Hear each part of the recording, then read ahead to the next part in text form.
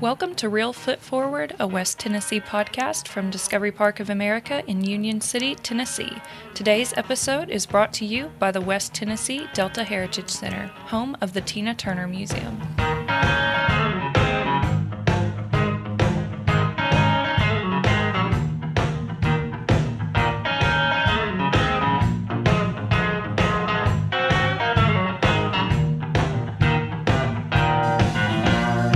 Thank you, Emily, and welcome everybody to Real Foot Forward, a West Tennessee podcast where we explore the history, the people, and the culture of our home here in West Tennessee. I'm your host, Scott Williams. Emily, as usual, before I introduce today's very special guest, what is something you have discovered this week at Discovery Park of America? We've been researching and talking all about ag for our National Ag Day and our greenhouses, so I learned that the top 3 U.S. farm products are cattle, corn, and soybeans. That is very good. Thank you so much. A lot to discover on ag out in our Simmons Bank Ag Center, and looking forward to the greenhouses that are coming. Today's guest is Mary Brown. Mary is a writer, speaker, mediator, and philosopher, and most recently, she is a workplace conflict restoration consultant. And we're gonna discuss all about that. We're gonna probably hit on every single one of these before we get done. Welcome, Mary. Thank you so much for having me, Scott. I'm happy to be here. So before we get into workplace conflict restoration, I want to find out what you're a philosophy instructor has kind of been your primary area of interest to this point. For folks listening who don't really know, I know that if you Google what is a philosopher, because I was curious, so I looked it up. It says a person who seeks wisdom or enlightenment. And I thought, well, that's a great way to spend one's life. So how do you define what it is that you do? As a philosopher, I think that's what I tell the students on the first day of class. I taught for 23 years, and philosophy itself means the love of wisdom. And so a philosopher is somebody who wants to know what's true more than what they hope is what's true. So it's an investigation about what is real in the world, what exists in the world, how do we know what is real, what is the good life? And of course, that question we think about with philosophers, what is the meaning of life, or what brings meaning to life? And so as a philosopher, you're investigating all of those things. Philosophy itself is 2,500 years old, or older than that. And so professional philosophers have spent their life working on these different issues. And today, a lot of philosophers are ethicists doing bioethics, doing questions about what does it mean to know, lots of interest in philosophy of science, what is good, all these sorts of questions. And another part of a definition that I saw said a philosopher is a person who is rationally or sensibly calm, especially under trying circumstances. So I cannot imagine any more trying circumstances than we've all been through together in the past couple of years. Do you feel like philosophy has been a tool that you've utilized to get through the pandemic? I think so.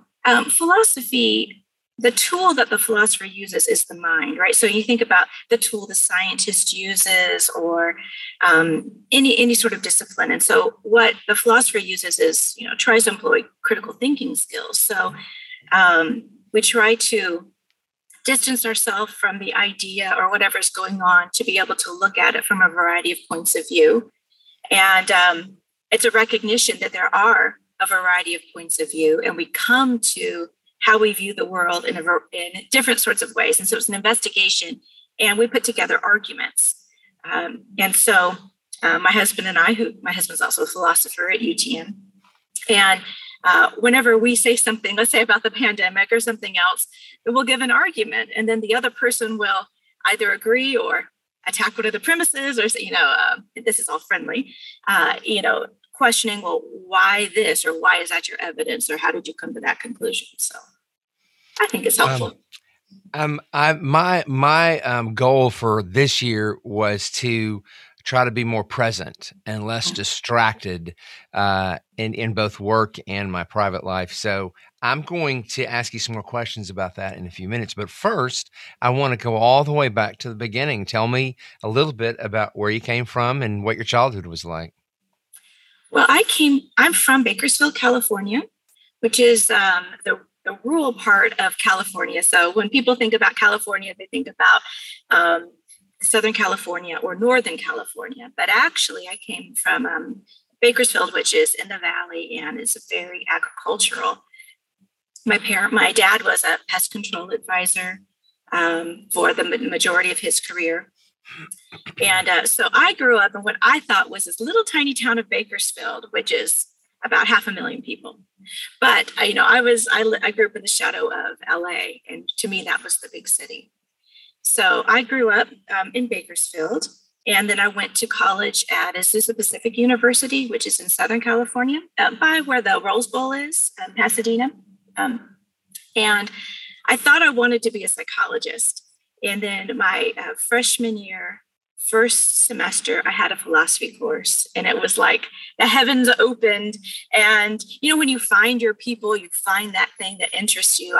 I realized I had always been that kind of person. In other words, I drove my parents crazy with questions, the huge questions about the nature of existence in the universe. And then from APU, I ended up going to Western Kentucky University for my master's degree, where I met my husband. So now, when I think about Bakersfield, I think about music. Yes, there's the Bakersfield sound, and right. I have this. I've never been there, but I have an image in my head of honky tonks everywhere, and sort of a Nashville version of in California. Is it like that?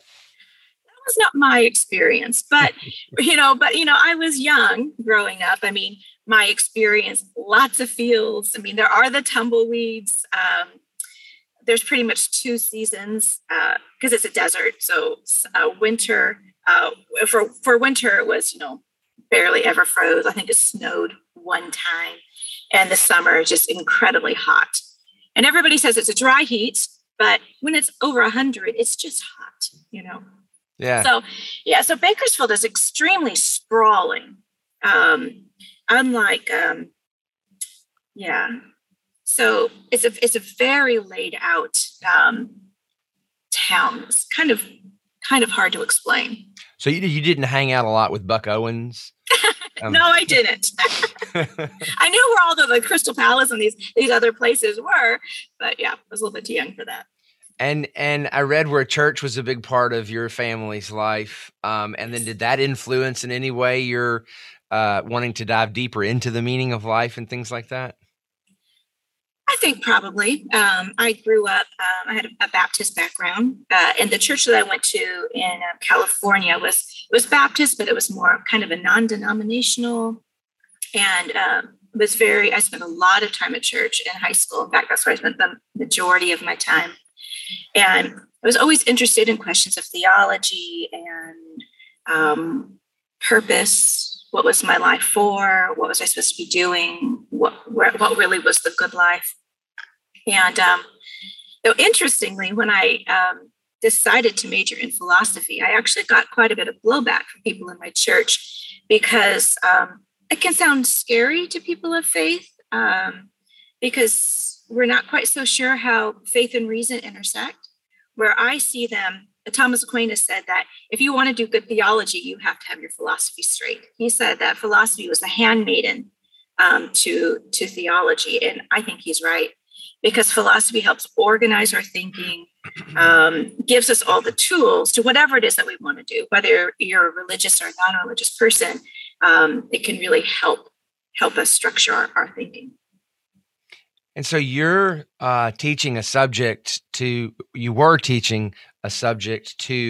students who were in a transitional time of life, many of whom are, having different problems for the very first time. So you really but those who chose to take your class probably found a lot of help in how they solve problems in that phase of life. Is that correct? Well, I sure hope so. I don't know how many of you interviewed all the thousands of students that I have had. Philosophy is complicated, and I think it's difficult as a pretty young person to kind of understand, like, what the heck are they doing? What is Socrates up to? He sounds like a mean bully, but to really kind of understand the reason to make distinctions, the reason to think through, the reason to be able to distance ourselves from an idea.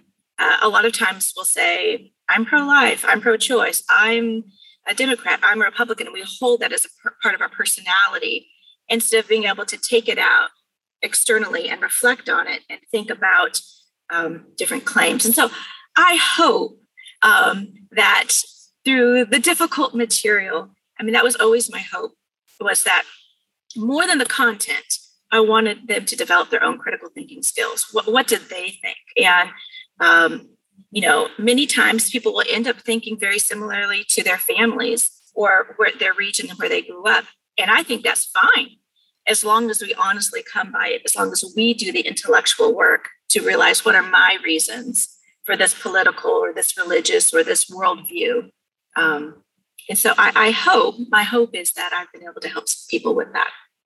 Do you feel like teaching philosophy and applying philosophy to everyone's lives is different in this particular era that we're in, where politically, people are so divisive, and there really are areas where where people are just in direct conflict?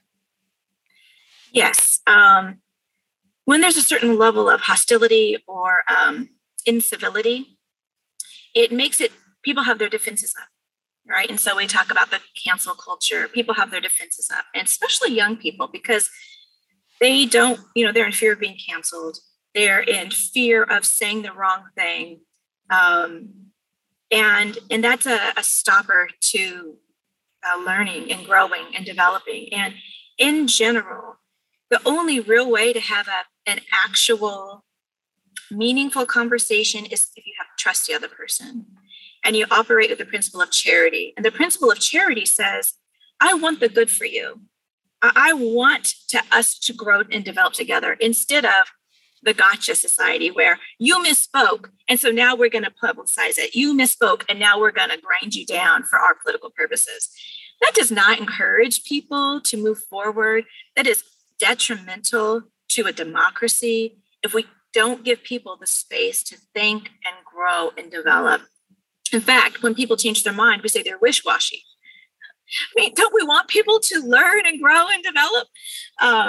So I think it is hard, because the culture, it's more like you've got to pick a side instead of, why are there sides instead of ideas? Why not really learn and grow and engage? And so I think with it being so polarized, it's like we're told we have to choose, which party do you belong to? What are your beliefs? And if you can't say that with like absolute certainty, 100% on the bandwagon, then there's something wrong with you. And people fear being out of community. They want to be in community. And so it shuts down growth. And so what advice, if you could counsel all of America, what advice would you give us?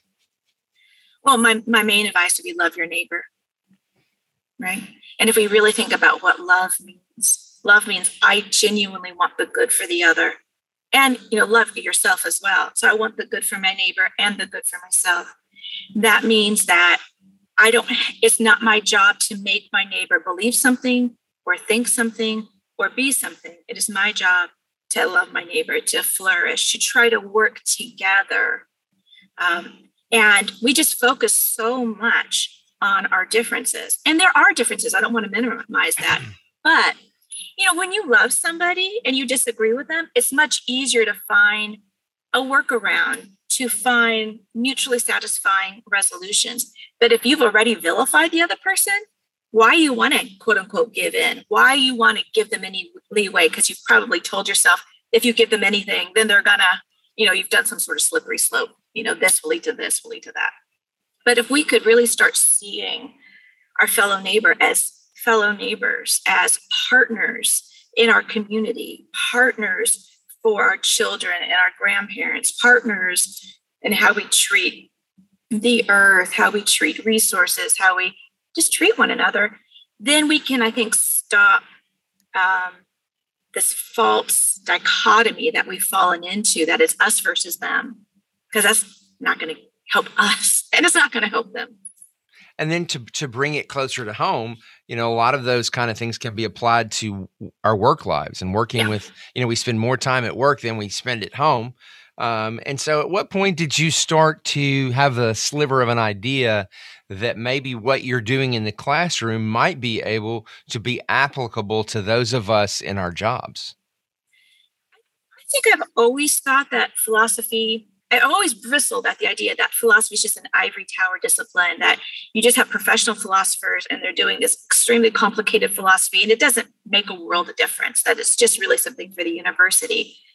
But when I've read and thought, and there's so many different kinds of philosophies out there, I always think it's very practical because it's, I think, interesting advice about, how to live your life and things to think about, even if you don't agree, but why don't you agree? Anyway, I've always thought it was very practical. And dealing with students, and when people would major in philosophy, their poor parents would, be so afraid, like, what can you do with this? What real world application? And as I started thinking about that, how would I advise my students as what you could do?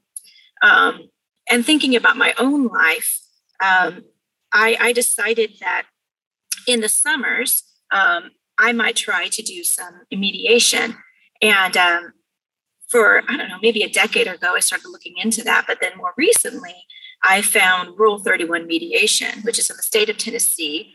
Pretty much if you are going to go to court, before you go to court, the judge is going to order you to mediation. And mediation is fabulous because you put the power back in the parties who have a problem. And they have another chance to solve it on their terms instead of some judge who doesn't know them making some sort of final decision. And then, of course, it makes the whole process of court, just gums up the system. So I became a Rule 31 mediator in 2018. But it turns out that I already knew teaching is a full-time job. Even in the summer, I was still working, and I have 3 kids, and I have a husband, and social commitments, and I couldn't really do that. And then the pandemic hit, and I just realized that it was time for a mid-career shift, that I absolutely love teaching philosophy, love the students, but I wanted to do something else. I wanted to do a different kind of, try to make a different change in the world. And I've worked in a lot of different places, and I'm sure you have too. And everywhere you have people, you're going to have problems. That's just the nature of humans.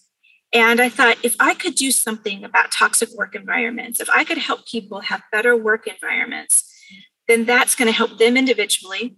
It's going to help the company. It's going to help their own family unit, whatever that might look at, because they're going from a healthy environment home. And it helps just the community at large to have healthy people, healthy businesses. And that prospect just was so exciting to me that that's what I decided to do. I made a list of all my jobs at one point, and it was like 35. So 35 plus different, jobs. And, right.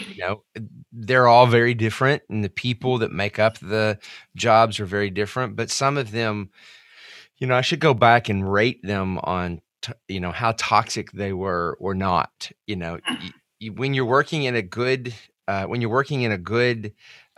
environment, it. And when you're working in a toxic work environment, it's almost unbearable, So for folks out there listening who are in a toxic work environment, who dread going to work, what are some of the tips you can give them, on how they can address it maybe leaving is not an option at this time. Right. And so Right. if you're going to, my choice was usually to leave, but Mhm. you know, as you get older, that's not always the choice that you can make at that time. So especially in a rural community where there may Right. not be as many opportunities. So what's your advice on how to address as a worker a toxic culture at work?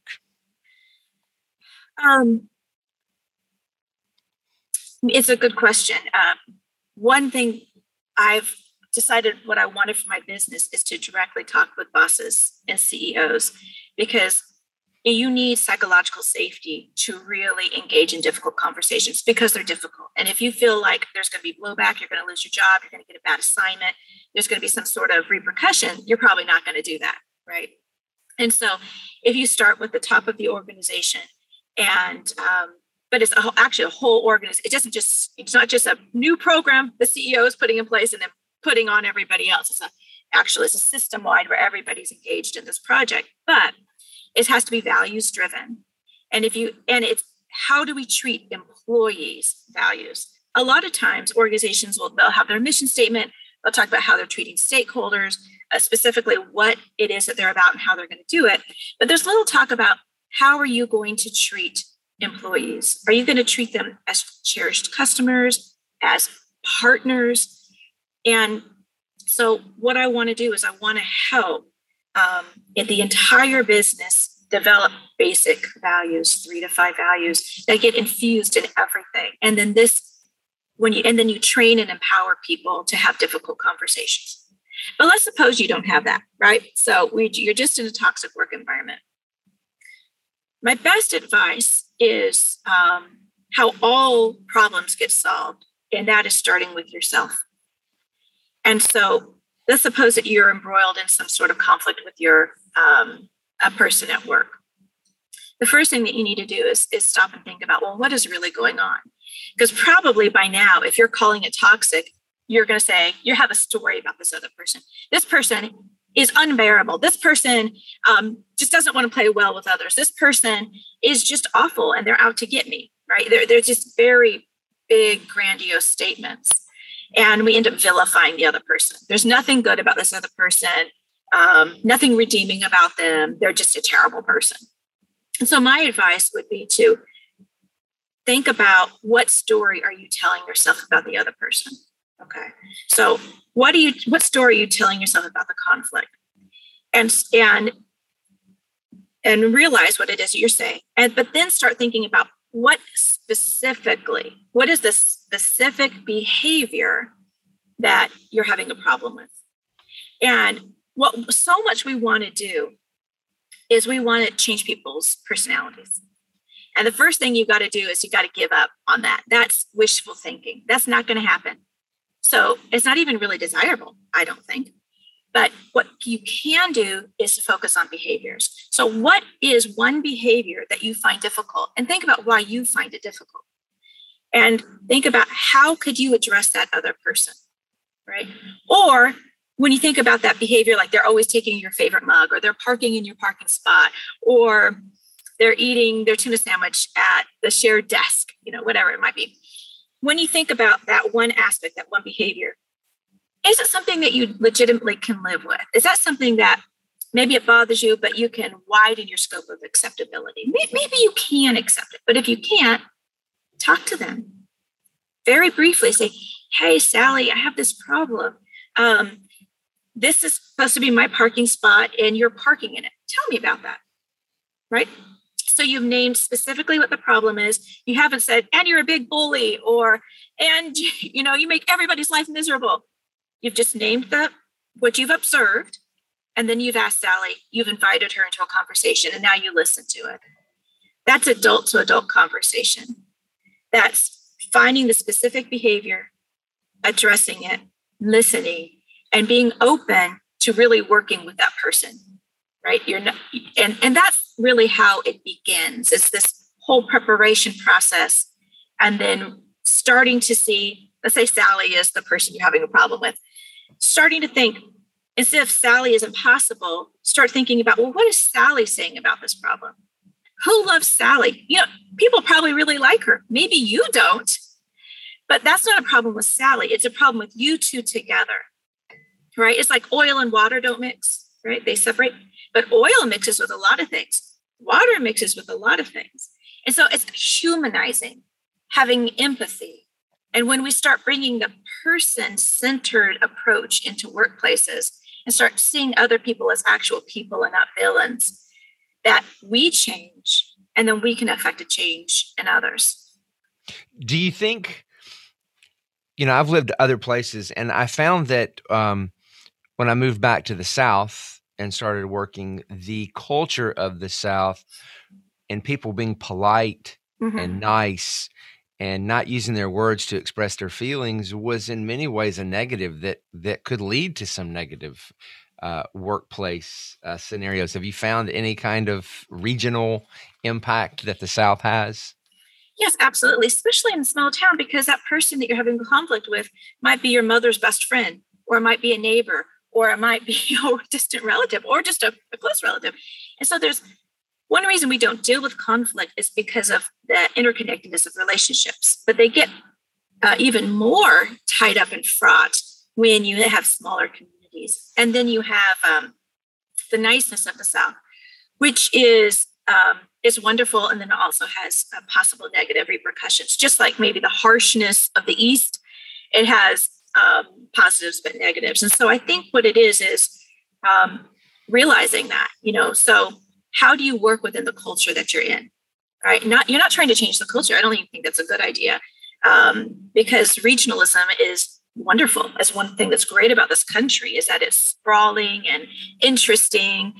And so if you're in the South and you know that politeness is key, great. So how do you work within that? But it is not nice to allow people to continue behaviors that are detrimental to you and to the company and to the community. That is not nice, right? Absolutely. And do you see, no matter what part of the country, do you see some of the things we talked about earlier now more than ever creeping into corporate culture, like cancel culture and my rights and what, I want to be heard, I'm right, you're wrong. Do you see that creeping into corporate America? And as a CEO, I'm curious how you advise CEOs to make certain that the place that everybody's working at is the opposite of that. Right. Well, there's a lot of things I can say, but think about human resources, right? So someone decides they want to go into human resources, probably because they like humans and they want to help. What are most human resources offices today? They're like the right arm of management. They're litigious. And by the time a complaint gets to HR, it usually makes things worse. We have a win-lose scenario instead of a win-win scenario. And it really becomes us versus them.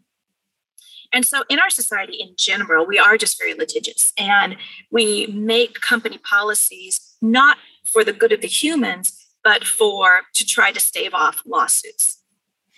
And well, I'm saying, of course, it's good to stave off lawsuits, but one way we might do that is by humanizing HR, making it more like a people and culture organization where it is human focused. How do we treat each worker with dignity and respect?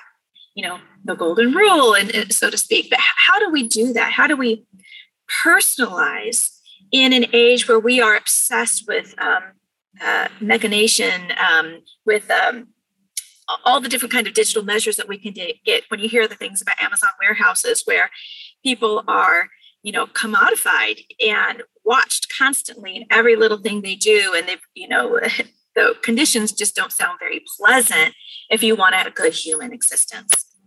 So does that mean we have to give up productivity? I would say absolutely not. When you treat your workers with dignity and respect, with autonomy, when you train them, when you empower them, when you get higher productivity, less unnecessary turnover, more buy-in, greater ideas, loyalty, right? But why would someone be loyal to you if you don't know them, right? And so empowering managers, line managers to have people skills, to get to know the people they work for, to find out what their real concerns are, to find out where you can be flexible. All of these, I think it's it reminds me of what happened with phones. Like phones used to be like cell phones used to be ginormous, and then they got smaller and got smaller and got smaller. And then they got so small that our big fingers wouldn't work so well. So they got bigger and bigger, right? And I think that's where we are right now, trying to find our way with technology, finding out where it works and how beneficial it is. But then sometimes where it's actually detrimental, because we have to realize the overlay isn't supposed to help us and help the humans, right? And if it's not, then we need to pull back and see where that marriage is. And of course, we've got growing pains. It's not one or the other. I think it's both and. I want to step back just a second and ask you, there's a lot of folks listening who are working in one job, but yet their heart lies somewhere else, and they're thinking about making a midlife career change like you did. What was some of the thinking that went into that? Was it a little scary? Did you just close your eyes and jump? For those out there thinking about that, what are some of the things they should consider? Well, personally, it was very scary. And even though it happened in a way overnight, when I told my boss, David Coffey, who I worked for the History and Philosophy Department at UTM, that I wasn't going to be returning in the fall, just happened. But it was about a 4-year process of realizing that I was becoming dissatisfied, that I wanted to do something else, that I started developing this other vision. And then investigating, okay, well, I'm committed to staying in West Tennessee. My kids are here. My husband has a full-time job at the university that he loves. I'm not going anywhere. So what are the opportunities here? And so I started looking around and seeing this new vision I had for my life. So it was a long process, but once I decided to do it, it was very scary. And when I left, I thought as soon as this past spring semester was over, I would go right into Rule 31 mediation. But as luck would have it, I read this particular work by David Little, who owns a company in the UK, about workplace conflict management. And that was another light bulb moment for me when I'm like, oh no, this is what I want to do. And so it took a while for me to realize there wasn't a company around here that was doing what it is that I wanted to do, and that I didn't want to work at one company. I wanted to go from company to company to try to make and train people. Since I've spent over 20 years as an educator, that is something that I am good at. So going around and trying to encourage people and train them and going to the next place. And that eventually came to the realization that I'm going to have to start my own company. And it was so exciting. I love being a small business owner, and frightening. And it's both. It's both. Every day is wonderful and difficult. And Well, to transition from, my wife works in universities, and so to transition from academia into small business, and for you, big business as well, because you're consulting, it's night and day kind of cultures and worlds. So it must be, you must be learning something new every day, I'm guessing. I am. I mean, so academics talk a certain way, and my entire professional life has been at a university, besides like small part-time jobs I had. And one thing that I guess I might say is embrace being awkward. So I've been going to ribbon cutting events, and I've joined the Wake County Chamber of Commerce and the Obion Chamber of Commerce, and I plan to join the Jackson one.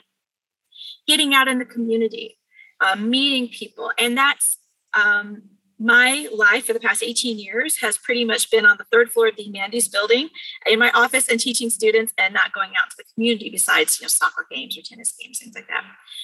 And, but I know what it is that I want.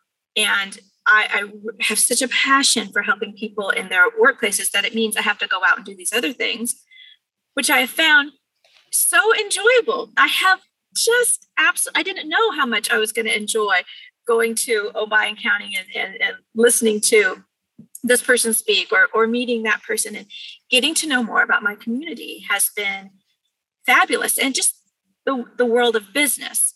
But when it comes down to it, I might change the language to talk to a different kind of clientele, but it's just dealing with people. And it doesn't matter where you are. I think embrace being awkward is such a valuable statement because we've all been in those moments where we feel like we're standing out. We're doing something that nobody else, we're doing something that's different for us and that's challenging and a little bit scary. And just saying, you know what, and that's actually where you and I met, was at a That's right. recent ribbon cutting ceremony. As I've told you, I met you and you told me what you were doing, and we talked a little bit about that. And then literally moments later, my daughter texted me and said she was really thinking about, she's majoring in psychology and some other things. And she said she was interested in HR and in workplace, psychology. And I was like, that's insane. And so I connected you two, and you went to coffee, and she really loved getting to meet you and talk with you. So it is crazy putting yourself out there. I personally have found putting yourself out there and embracing being awkward pays off tenfold most of the time. Yeah. Every single time I've done something, I have met one person. And that is fantastic. And it is amazing to me when I think, before I started this journey, I had heard, well, what are the opportunities? There are no opportunities around here. This is a small town. I need to move to a big city. And I think one reason I didn't do this move sooner in careers, because I believed that. And I mean, the stars aligned for me to leave when I did it. And I have absolutely loved my time at UTM. But opportunities, it just sounds so cliche, but the opportunities come because you make them, in the sense of just putting yourself out there. Yeah, those opportunities were there because I wasn't there.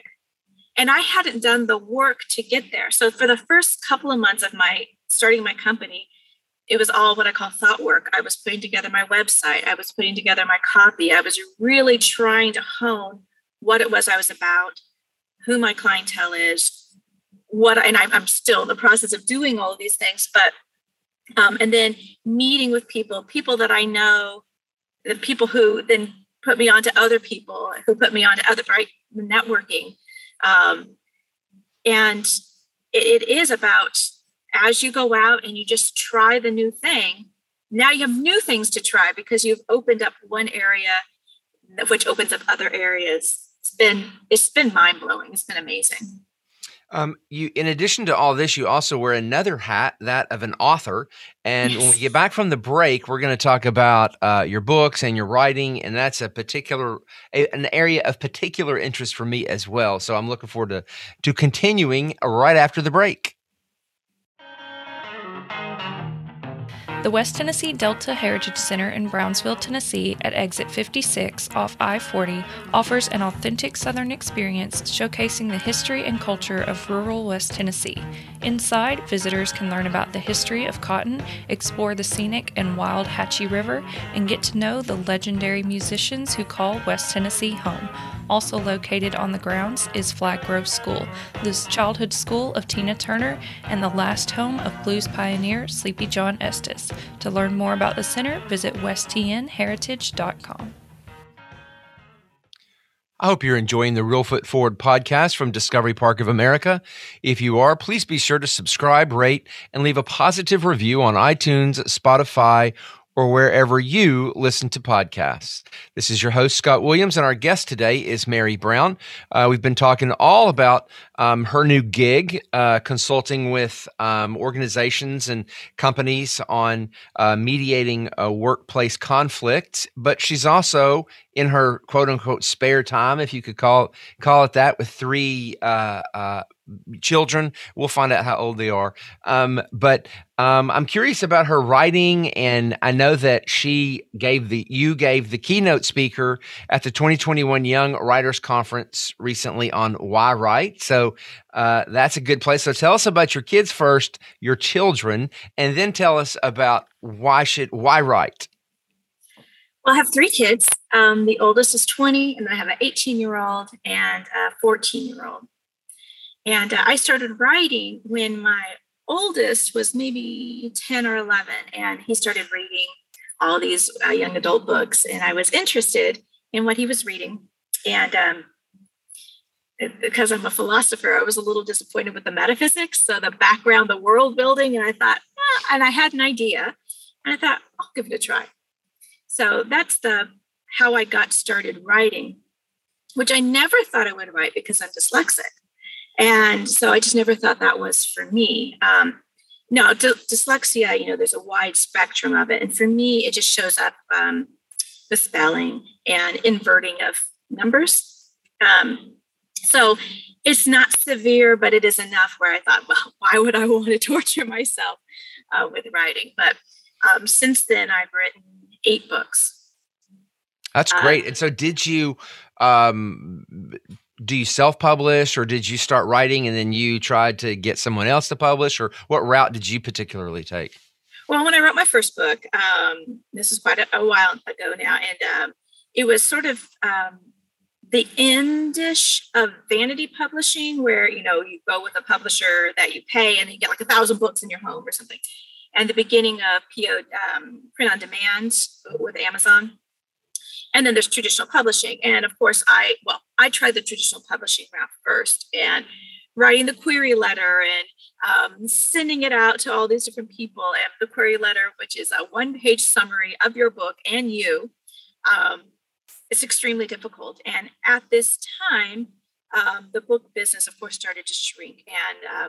And where you could buy books, just so much has been going on in the book industry that I decided I'm going to try to self-publish.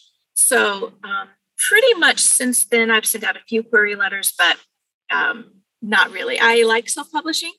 I do it through Amazon, which was CreateSpace and whatever they're calling themselves now. And Ingram Spark and yeah.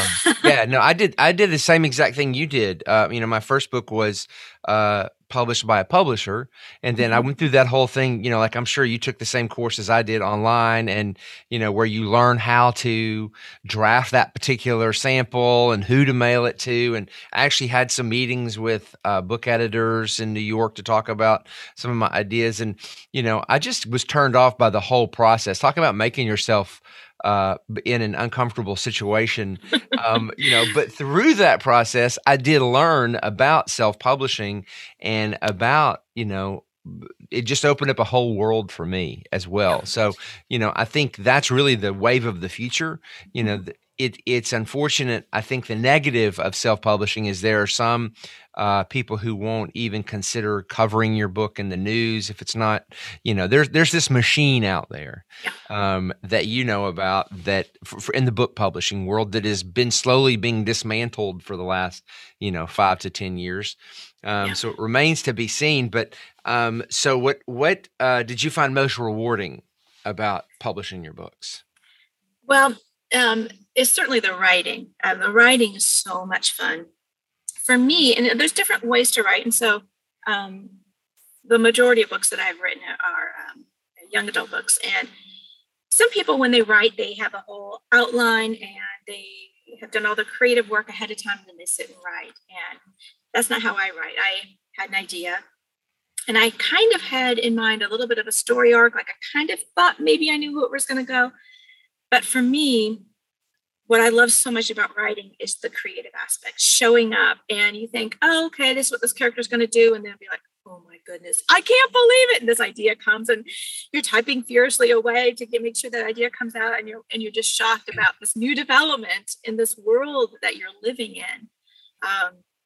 And so I am a bit of a creative person, and I like that. And the part about publishing, which I think is fun, not as fun as the writing, but, deciding on the artwork, deciding on some other aspects, you have complete creative control, which is a blessing and a curse. I mean, it's all up to you, but then it's all up to you.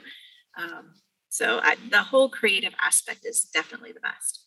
I'm going to ask you about your book that just came out, but first I want to find out, it's interesting, your children, they are starting to get to the age where they're going to be going off to college, and you're going to be sending them off to the in the same way that you've been on the other side, accepting students in and, Right. and teaching them. How's that going? Has your oldest gone off to college? Yes, he's actually a junior at UTM. Okay. And, it's funny you say that, but as soon as, so when he was a senior in high school, and I, at that point, had been at universities for almost 20 years, looking at the university from a parent's perspective, so different. When you think you know the ins and outs, it's much different than a applying for housing, applying for this, just seeing it from another perspective. My 18-year-old, he's a senior at Westview, and he's going to go to University of Memphis next year. So, so looking at that, it feels so foreign. I think, why does this feel so foreign to me when I've been in this world? But yeah, it's much different teaching than being on the other side. And then your youngest, what grade is your youngest? He's in 8th grade. Okay, so you've got a while before you've got empty nest going on. That's right. But I remember, the first time I took my oldest daughter to college, I was just a wreck. Like I even cried, and I don't cry. And then when I took the youngest one, I was just devastated. Yeah. But everybody kept telling me, "Don't worry, they come back." And that's absolutely the truth. So for any parents out there listening who's in that stage, it's not as bad as it feels like it is in the moment that you're in. In fact, my wife and I enjoyed empty nest so much that if we could have done it sooner, we would have. Yeah. It's probably because teenagers are not always a piece of cake. Yeah, exactly. So it does all work out in the end. But it is interesting. I'm sure you take into consideration things that a lot of us don't as an educator. So tell me a little bit about your current book. It's obviously a topic that a lot of folks out there are having to deal with. The name of the book is The Food Addict: Recovering from Binge Eating Disorder and Making Peace with Food. So tell us a little bit about that. So this book is about really what the title says. It's about food addiction and about binge eating disorder. And so I yo-yo dieted for 25 years. And I would go on a diet, lose weight, fall off the wagon, gain it back, right? Just a cycle since I was in high school. And then I eventually came across this diet that I thought I was cured. I thought I was cured of my food issues. I had lost more weight than I had ever lost. And I just felt so free and so good. And I started a local club called the Existential Eater Society. And I had a blog, and I was just all in. And then the same thing happened. I fell off the wagon. And I had given up sugar on this last diet. And when I fell off the diet, I developed binge eating disorder. And binge eating disorder, there are 3 main eating disorders: anorexia, which most of us would know about when you don't eat; bulimia is where you eat and throw up; binge eating disorder is the third one. And that's a kind of uncontrollable eating. And I kind of explain it this way. It's like, which I have done, being in a stranger's driveway, not hungry, but having gone through a drive-through, and you're like shoving fries in your face while you're crying, locking the door, eating food. And not because you're hungry, but it's like compulsive, right? You can't stop. So I developed a binge eating disorder, and along with a clinical depression. And I was so mortified at my own behavior. I was so disappointed with myself. I had never experienced this before, and I hope to never again. The feeling of despair, of being so disappointed that I had done it, because I thought I had conquered this lifelong demon, and I hadn't. And I just couldn't look at myself in the mirror. I couldn't get out of bed. And so a process of therapy and antidepressants, and I went on a spiritual retreat, reading, and about 1.5 years later, I came out of it. And I realized what put me in this state. And it was this dieting. And so I said, okay, I'm never dieting again. And that became my mantra. I'm not on a diet. I can eat what I want. And as soon as I did that, food no longer held the same weight to me anymore, because I legitimately believed I could go through any drive-through. I could eat anything I wanted. And sometimes I would, just to show myself, see, you're not on a diet. And I really started believing that. And I lived that way for 6 or 7 years until my metabolism changed. And I was at a weight, as I call it, my happy fat weight, which I was fine with. I could move just fine. My health was fine. I'd given up on my dream of having this, model body. And but then I started gaining weight, and I didn't know what to do. And I talked to my doctor, who knew about my eating disorder, and she recommended taking weight loss medicine. Well, I grew up in the 80s, and to me, that was like a no-go. No, that's like speed, or that's, that's not good for you. I'm not going to do that. But I considered it, and I started taking weight loss medicine. But I told myself, I'm not going to diet. And so I thought, well, maybe I could thread this needle of taking the medicine, but not changing what I ate. And it was hard for the first 3 months because my brain kept on saying, you're losing this opportunity. If you just restricted your food, you could lose more weight. But I was able to push through. And that's why I decided to write this book. I decided to write this book because through this process, I realized that I really am a food addict. It doesn't go away. Like an alcoholic who can be a recovering alcoholic, but they're always an alcoholic. That's how I think of myself as a food addict, where it's a condition that has to be managed. Right. So when I have crazy thoughts about food or feelings, I'm no longer surprised by them, but I have a plan of how to deal with it. And I wanted to tell my story because the mantra I've told myself, and I think our culture says, is that the problem is you're overweight because you eat too much. So stop eating so much. Problem solved. Right? And so it makes it a moral problem. The problem is lack of self-control. I lack self-control. I eat too much. I shouldn't eat so much.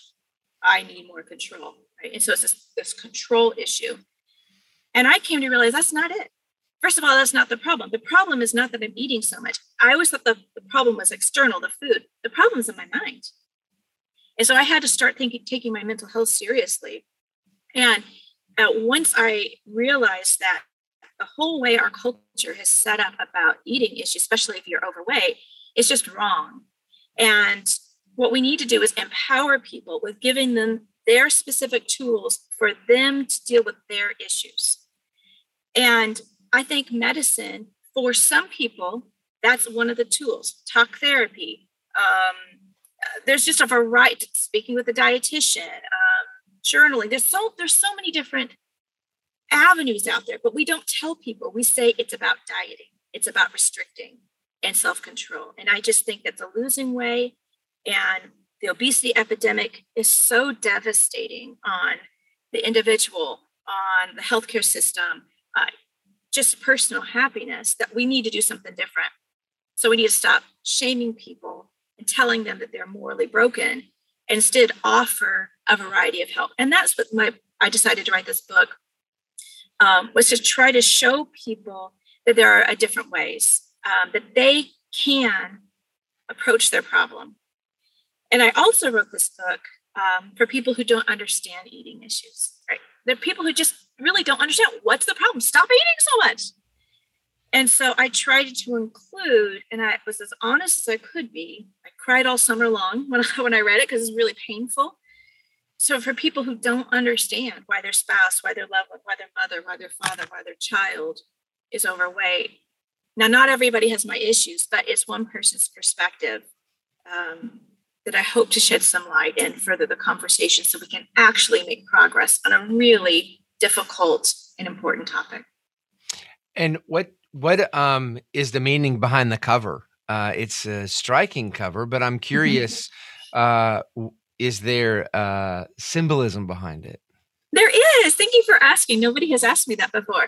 I love the door because I think about doorways as possibilities. And I hope that somebody takes away from my book, not that, I'm going to do what Mary did. That's just what worked for me. But the thing is, open your own door, open up possibilities, look in different ways, get different kind of help to solve your problem, because there is a solution.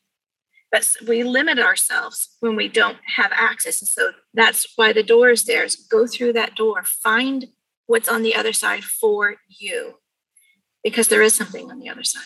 Which is also a lot, ties back into the embrace being awkward. Put yourself out there because, here you wrote this book about a very serious topic, made yourself very vulnerable. Do you feel like there has been a reward to going this route? I think it has personally. It's amazing to me how everything in my life seems like it's all the same thing. It's all about solving problems, right? Whether it's intellectual problems with my students, trying to have intellectual skills to deal with problems, this big monkey on my back of eating, now into the workplace. But a lot of it is being self-aware. And through writing this book, it made me really have to think about a lot of different issues. And so it has personally been very satisfying. And a lot of the comments I've gotten back is, Mary, did you really want to be that vulnerable? And I'm a pretty private person. And I felt really good about the book because I think it's worth sharing. And I'm not ashamed of it. I think that's part of it is we shame people so much for their weight issues. But I'm not ashamed of it because it's just reality. And it's reality that so many people face. And a part of recovering is pulling things into the light and really addressing them. And it's just like with workplace conflict, right? What happens is there's a problem and we just wish it away. We hope it away. We don't want to deal with it, which usually makes things worse, right? And our culture embraces in just a lot of magical thinking. Do we think the left versus the right is going to get any better if we're not the one to bridge the gap, if we're not the one to talk about difficult issues? So a lot of it is just embracing the awkward, deciding that health is worth it. Mental health, community health, loving ourselves and our neighbor is worth being realistic and being open and not hiding. And so I said earlier that one of my goals this year was to try to be more present, that I was going to ask you if you have any tips for that. You clearly are accomplishing a huge amount of things, and you've got the same distractions everybody else has that come at you constantly. What do you do to try to remain present and focused on what's important? It's hard. I spend way too much doing stupid things on social media, scrolling through Facebook. But one thing that I have realized with starting the business, and I think this goes to it, is I get to decide if I'm going to work all the time or not. And also, I've also learned this through writing books, is that I know that my mind is kind of always going in the background. So if I'm doing something else, if I'm having a family meal or I'm just hanging out, my mind is working stuff out in the back. I don't have to and it doesn't mean that I'm distracted. It's not like I'm there and I'm not there. I think if you just sort of are in a creative process, it's always with you and you learn how to kind of push it to the background so that when you come to sit down and write or you're producing something for a meeting you have, you've given yourself a break. Like you really have given yourself a break. And now you're sort of ready to go back into it. I don't know if that makes sense, but breaks, even scrolling through social media, I've come to realize if I don't do it too much, it's a good distraction. It's a good time down. It's a good unwinding. And so I really do think if you don't work too much, you'll work better, right? If you give yourself time. Thank you so much for taking some time out and talking to us today. If either your book or the work you're doing for corporations, if any of that is of interest to any of our listeners, where can they find you? You can go to my website. So it's 3pconflictrestoration.com. The name of my company is Third Party Workplace Restoration Services. So you can go to my website and find me there, and be happy to talk with you. And thank you to all you listeners who've joined Mary, Emily, and Luke and me today at Discovery Park of America. Our mission here is to inspire children and adults to see beyond. To plan an experience here for you and your family, visit discoveryparkofamerica.com.